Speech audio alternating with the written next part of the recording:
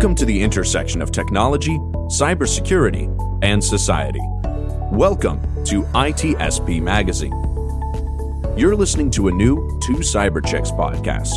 You're about to join Erica and Jax for an inclusive cybersecurity conversation designed to educate and break the stereotypes of cybersecurity professionals while providing life hacks on how to handle burnout, networking, and goal setting. Knowledge is power, now more than ever.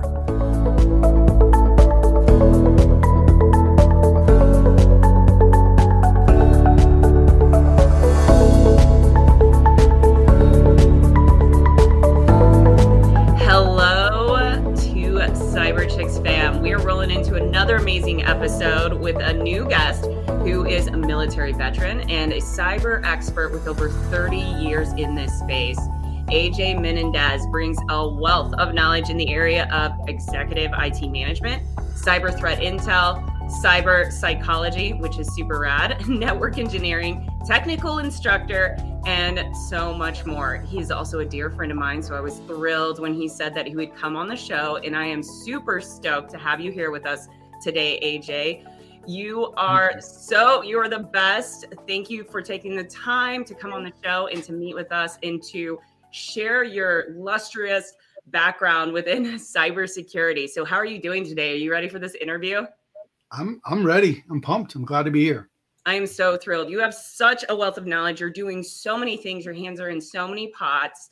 So if you can, with a few minutes, spend, a couple of minutes, because I know we could have an entire episode about your background, share with us, how did you even get into this space from military veteran to where you are today, doing their wealth of background and then even being a CEO in the space?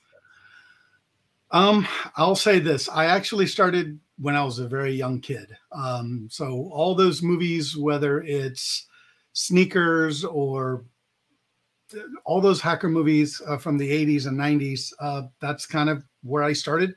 My father got his citizenship with the United States military, specifically in computers. He worked at Fort Meade. He worked on computers when there were punch cards in Fortran, and that's how he got his citizenship. And when I got to be about 8 years old, he was like, here's your first computer. This is what you're going to be doing. Learn this programming language. And he just handed me the books and the computer, and off I went. So I started in the late 70s, and immediately I started hacking and freaking and pirating and doing all that stuff. I hacked phone cards and credit cards and other stuff that I probably shouldn't talk about. A lot of pirating and freaking. And then one of the people I was friends with online, he got busted. And I said, I don't want none of that. So I quit computers for 10 years, cold turkey. And then I got a minimum wage job. Fantastic guy named Rod Wiggins gave me a job. I learned, minimum wage, 30 hours a week. I think I made 10 grand my first year working in cybersecurity. Next job was better. 2013, I was working for IBM Storage, managing about a petabyte of data, and IBM lost their shirt with storage. EMC kicked their butt, and then I flipped over to IBM Security, and that's how I started. And I was completely overwhelmed, but I loved it, and I would never go back. Oh my gosh! Okay, that's under 2 minutes. No, AJ, you are the picture perfect example of what everybody thinks a hacker, cyber professional, started off as. So I love that background. I love the color that you added there. And you're obviously the history there. And I've clearly gone through your LinkedIn. You have a very impressive resume. I will give you that. And you definitely dabble in a lot of areas. So one area that I kind of want to focus on for this first question is about CTI. So I know that that's an area that you're super passionate about. This is an industry that's really dynamic. It's ever changing. Do you think that this field will eventually have some kind of standardization to help streamline analysis and kind of just standardize and refine how we conduct threat actor behavior tracking? What's your take on that? That's a great question. It is difficult. It requires a lot of organizational leadership at different levels, not only at private organizations, but governmental levels. it's probably going to be fractured for some time to come. There's actually market forces, business market forces, that doesn't want that to get better because everybody has their own thing. So corporate interests and market forces simply aren't there to help others. So I, as a customer, I run an organization. If I get something going, I get some intelligence going, I don't want to share it with my competitors. That would make them better. And then security vendors, they don't want to share their golden nugget or their golden goose with anybody else. So it really needs to be some type of unification force, probably governmental, that would make that better. In regards to how good CTI is only as good as its freshness. As time goes on, it deprecates, it degrades. With polymorphic malware and with people making changes, it's a cat and mouse game. So if people ever studied cybersecurity, there's a concept, it's a military concept. It's called the OODA loop. And whoever iterates using the OODA loop faster wins. And CTI is front and center when it comes to that. A race all through and through, sounds like. Thanks for your perspective there. I think that's really insightful. And I know you kind of stemmed on one of the challenges in the question that I'm about to ask. What are the challenges that you've witnessed in the cyber community that's caused us to be less prepared to fight our adversaries? So I'll go ahead and add lack of senior leadership. I know this is something that you brought up. So we can kind of start there if you wouldn't mind. No, that's it. I would say that the two front runners of that I can identify is a lack of accountability. And Gartner, I believe at the end of last year, released a report that said by 2024, 75% of all CEOs are going to be personally liable for breaches. So that reckoning is coming one way or the other. It's just, if they would solve it with their own integrity and authenticity, they would, but we're still playing games, reindeer games with that. And unfortunately, someone's got to become held accountable. I would say one of the things that really is lacking the efficacy in cybersecurity is lack of positional power.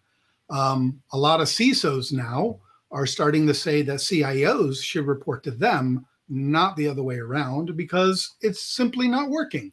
Right? Nobody wants to do cybersecurity. It doesn't make them any money. But at the end of the day, if we don't do it, we get tagged. But it's not a profit center, right? And that's something we've talked about over and over again. So those are strategic, like big meta strategic macro perspectives. There are some micro perspectives to this too. I would say a lack of training. You get an employee, brand new people breaking in as a cybersecurity analyst. All right, I'm here. And they're like, and you're thrown to the wolves. But don't I get any training? Nope. Figure it out. Make it happen.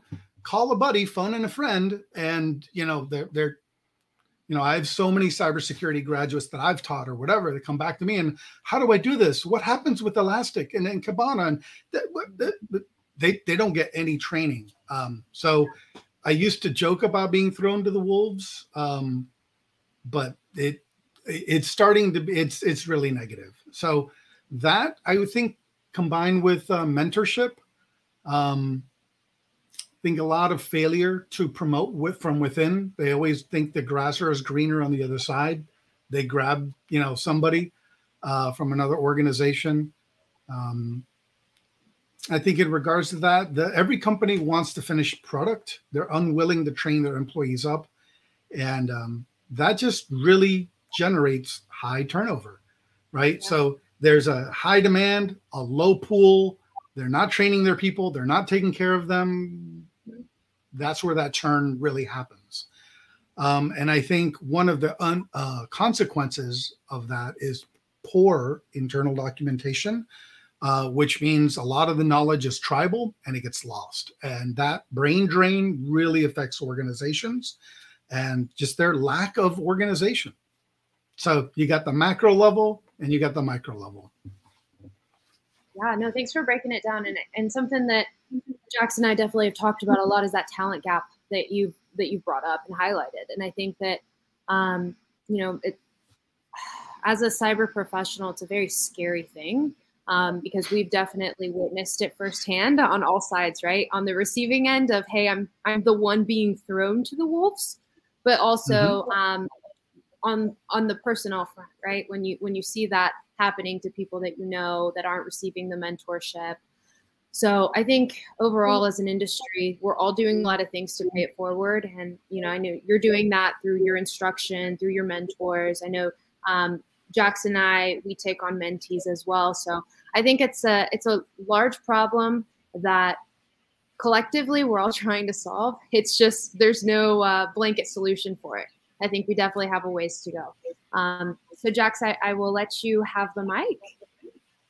I love it. Thanks, Erica. So something that I really want to dive into and kind of do a little bit of pivot with you, AJ, and really, test that 20-pound brain of yours is talk about something I'm really passionate about. And Erica knows this of me. I love that. That was awesome. It's talking about where we are as a nation. Within the past year and a half, we've seen a lot of action being taken by our congressional leaders, some good, some bad. But there's a lot of action that we're seeing around cybersecurity, and that includes the executive order that we saw come out last year addressing the national security. Also, there was a national security memo that came out in July of 2021 for, quote, improving cybersecurity for critical infrastructure control systems.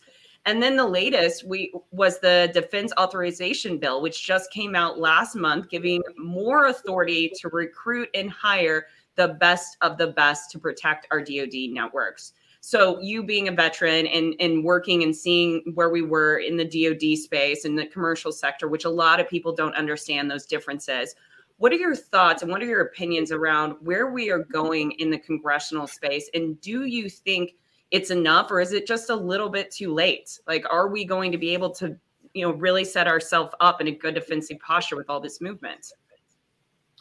That's a great question. And I'm a little pained to think about it. I think we're a day late and a dollar short, or maybe it's 2 decades late. A lot of organizations, and this kind of goes back to the macro level of the last question we talked about.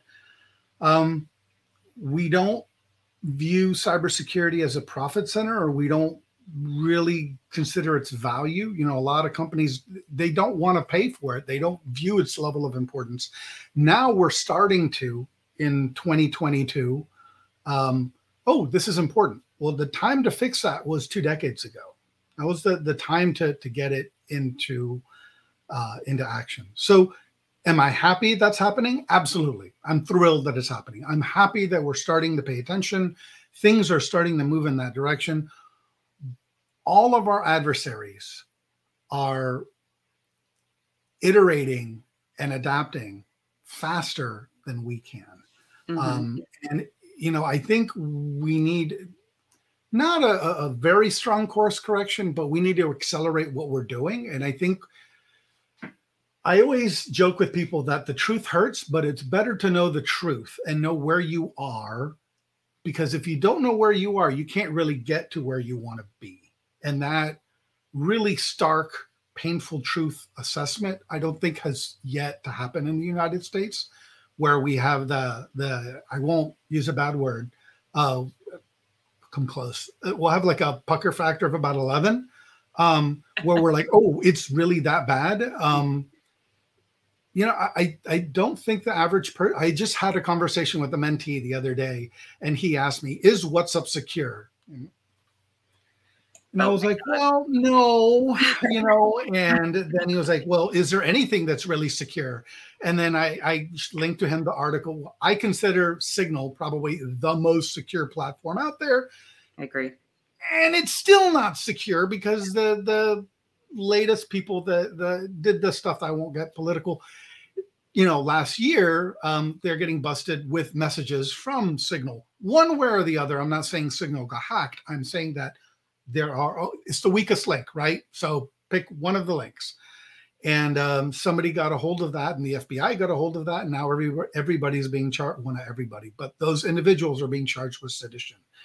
So from a privacy and security perspective, I'm just letting them know nothing right now is truly secure. So Yeah, you're absolutely right. You can't trust anything. Nothing's secure. Even if it is secure, there's a period of time you're going to have to do a patch. You're going to have to do an update. So it's going to become unsecure and vulnerable at any point in time. It doesn't matter what it is. It does not matter. Before I pass it over to Erica, I have one more follow-up on this question, and it's more of a hypothetical. So thinking. Okay. But if you had a wand, and it's a very large one, we'll make it as large as you need it. But if you had a magic wand and you could use that wand to make changes in the government to position us with a very good cyber resilient posture to be able to just defend, not even do any offensive operations, but defend our national and critical infrastructure and our supply chain. What action would you take to make that happen? Is there one thing that you're like, wow, if this started happening, we would start seeing really big changes within our cybersecurity policies and legislation to protect us? You know, I really wish that my wand, I used to have a wand from Universal Studios that I bought, wouldn't have been broken when I moved, because I would have brought it out. Because sometimes I do that when I talk to people in business and we're talking wishes and wants now, let me grab my wand. So to answer your question, I would say the cybersecurity framework of NIST, you know, I maybe legally we require everybody to reach a certain level of maturity from a cybersecurity standpoint, right? So it's like the government says, hey, if you want to do business, you have to do this standard. You want to do business at this level, you have to reach this standard and make it more and more stringent. We're all acting like spoiled children, and we don't want to, and I don't want to pay for it. And we want to make our profit margins. And until the adult comes in the room and says, do your homework or brush your teeth or do what you got to do, all the stuff that corporations don't want to do, whether it's like seatbelt safety or airbag safety or fire safety, the only times people comply is when they have to. And until the government puts teeth into that, there's my magic wand. Yeah, force in the hand. It's the lowest common denominator. You know, I'm sorry. I'm kind of a libertarian. I don't want necessarily the government to tell me exactly what I need to do, but we're acting like spoiled children at the end of the day.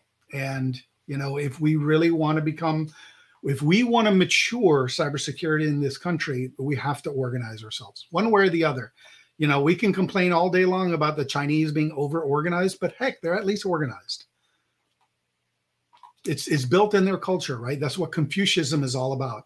You know, you've got the three major philosophies of China with the Taoism, Buddhism, and Confucianism. Confucianism is all about your relationship to society. And our relationship with society is we're all super independent. And I'm good about that, but we live in a society and we have to organize.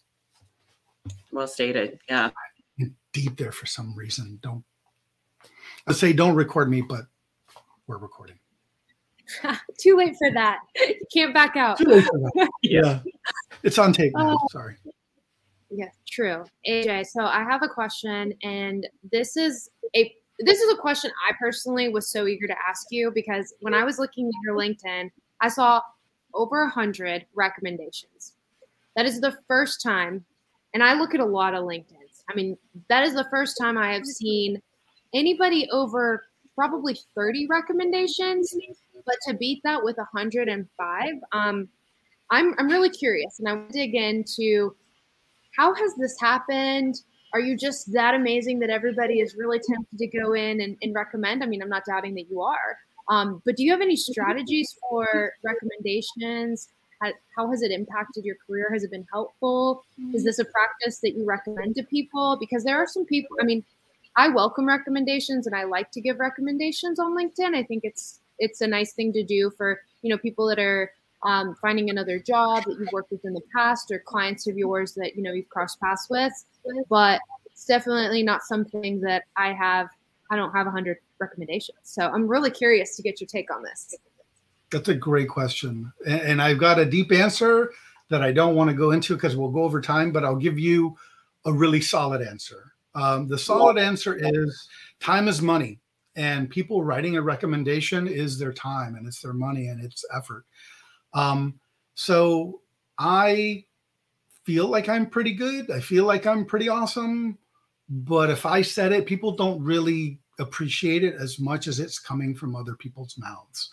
And I have found that when you're engaging with people and they're like, wow, X was awesome, or Y was awesome, whatever you did was awesome, or your project was awesome, that's the time to ask, hey, would you spend 5 minutes and write me a recommendation? You just told me that what I did, like my videos or my work or whatever, was awesome. Would you help me do that? And in business, whenever I engage people, I give them a list of my successes. This is where all my graduates have gone. Here's a picture of all the different companies, and here are all notable graduates, and here's my list of recommendations. And by the way, all of these are links. Go see them on LinkedIn. They're real people. If you want to, trust but verify, go talk to them, ask them, right? So it's all out there. So it's just the power of people. I think I've been told that I'm one of the most engaging people. Like, there's a crowd of people and you walk in a room and I run over, I'm like, hey, I'm AJ. What's up? How's it going? How can I help you? What's happening? You want to learn cybersecurity? I'm just really engaging that way. And I'm happy to share. And I think people really appreciate that. And all you have to do is ask, right? So it's not being... There's a lot of strategies to this because I have a degree in psychology. Don't be a jerk. And then if people like you, ask if they can help. And I think recommendations help a lot. Yeah, I mean, I would definitely agree. And I think that's a great strategy. It's just a matter of asking. And I think it's something that we shy away from doing because a lot of the times what we're doing is providing services. But it's no different than when you go get an oil change and they ask you to do a survey. Yeah, that's a good point. I like that viewpoint. But you're just asking. You're not telling them to do it, right? So they can say no, and that's fine. But if you say ask, they can say yes, and then you can get this. It's like in business. If you want to be in business, you have to ask people, would you like to be in business? Would you like to learn more? No? All right, see ya. As long as you don't get hung up on the outcome and don't beat yourself up if they said no, you're ahead of the game. So true. Okay, AJ, before we wrap up, I have one more question for you because I'm very, very curious. When you look at your LinkedIn, you've done a lot of roles. And I know me personally, every time I go into a new position and a new role, there's always something new that I gain and I learn from that position and that role. And so out of all the different positions you've held, such as SIM engineer, enterprise security engineer, and instructor, was there a role that you felt helped you grow the most? You were just like, oh my gosh, this is such a growth phase in my life. And if yes, can you share a little bit about that and how it helped you grow? Oh man, that is a really tough question. That I would say there's two positions that kind of meet that criteria. And you're asking, when did you openly weep at work? I would say there's two notables. Can I give you two? Yeah. If they're succinct? All right. I would say in 2004, I got hired as an IT manager for a value-added reseller in Miami, Florida. And the CEO of the company walked me up to a 50-story building and said, hey, I would like for you to network this building. And I'm looking up at this 50-story building. And I'm like, okay, cool. And I was literally crapping my pants because I had no idea how to do computer networking. I said, oh, well, I guess I better get a couple books and make this happen. And I did. And, it required a lot of confidence in myself to do it, but I did it. And, I'm sure 3Com and Cisco support hated my guts at the time, but I did whatever I had to. And I learned, and those networks are still there today in Miami, Florida. Awesome. The second one, I would say when I got hired away from IBM Security to LogRhythm to be a professional services consultant. And what they expected me to know was out of control. The breadth and the depth was so much that I literally questioned, what am I doing? How do they expect any one person to know this much breadth of knowledge. But I did it, and I succeeded, and I made it happen. And now I probably would be really bored if I went back to just add 10 gigs of storage, subtract and get 10 gigs of storage, right? So now it's like databases and scripting and this and that and protocols. And I mean, it's just, to the point I created a really bad cybersecurity dad joke. You want to hear it? Yes. All right. Here's my cybersecurity dad joke. To be good at cybersecurity, you only have to know everything. Oh my gosh. Yeah. That's it. Just everything. No big deal. Just everything. No big deal. So, I know that it's impossible, but there's a kernel of truth on the breadth and the depth that you have to.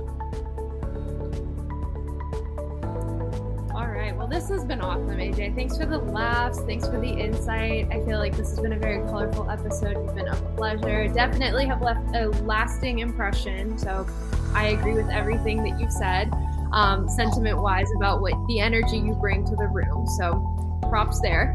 If our listeners love what they're hearing, want to learn more about you or potentially connect with you, what's the best place for them to reach you?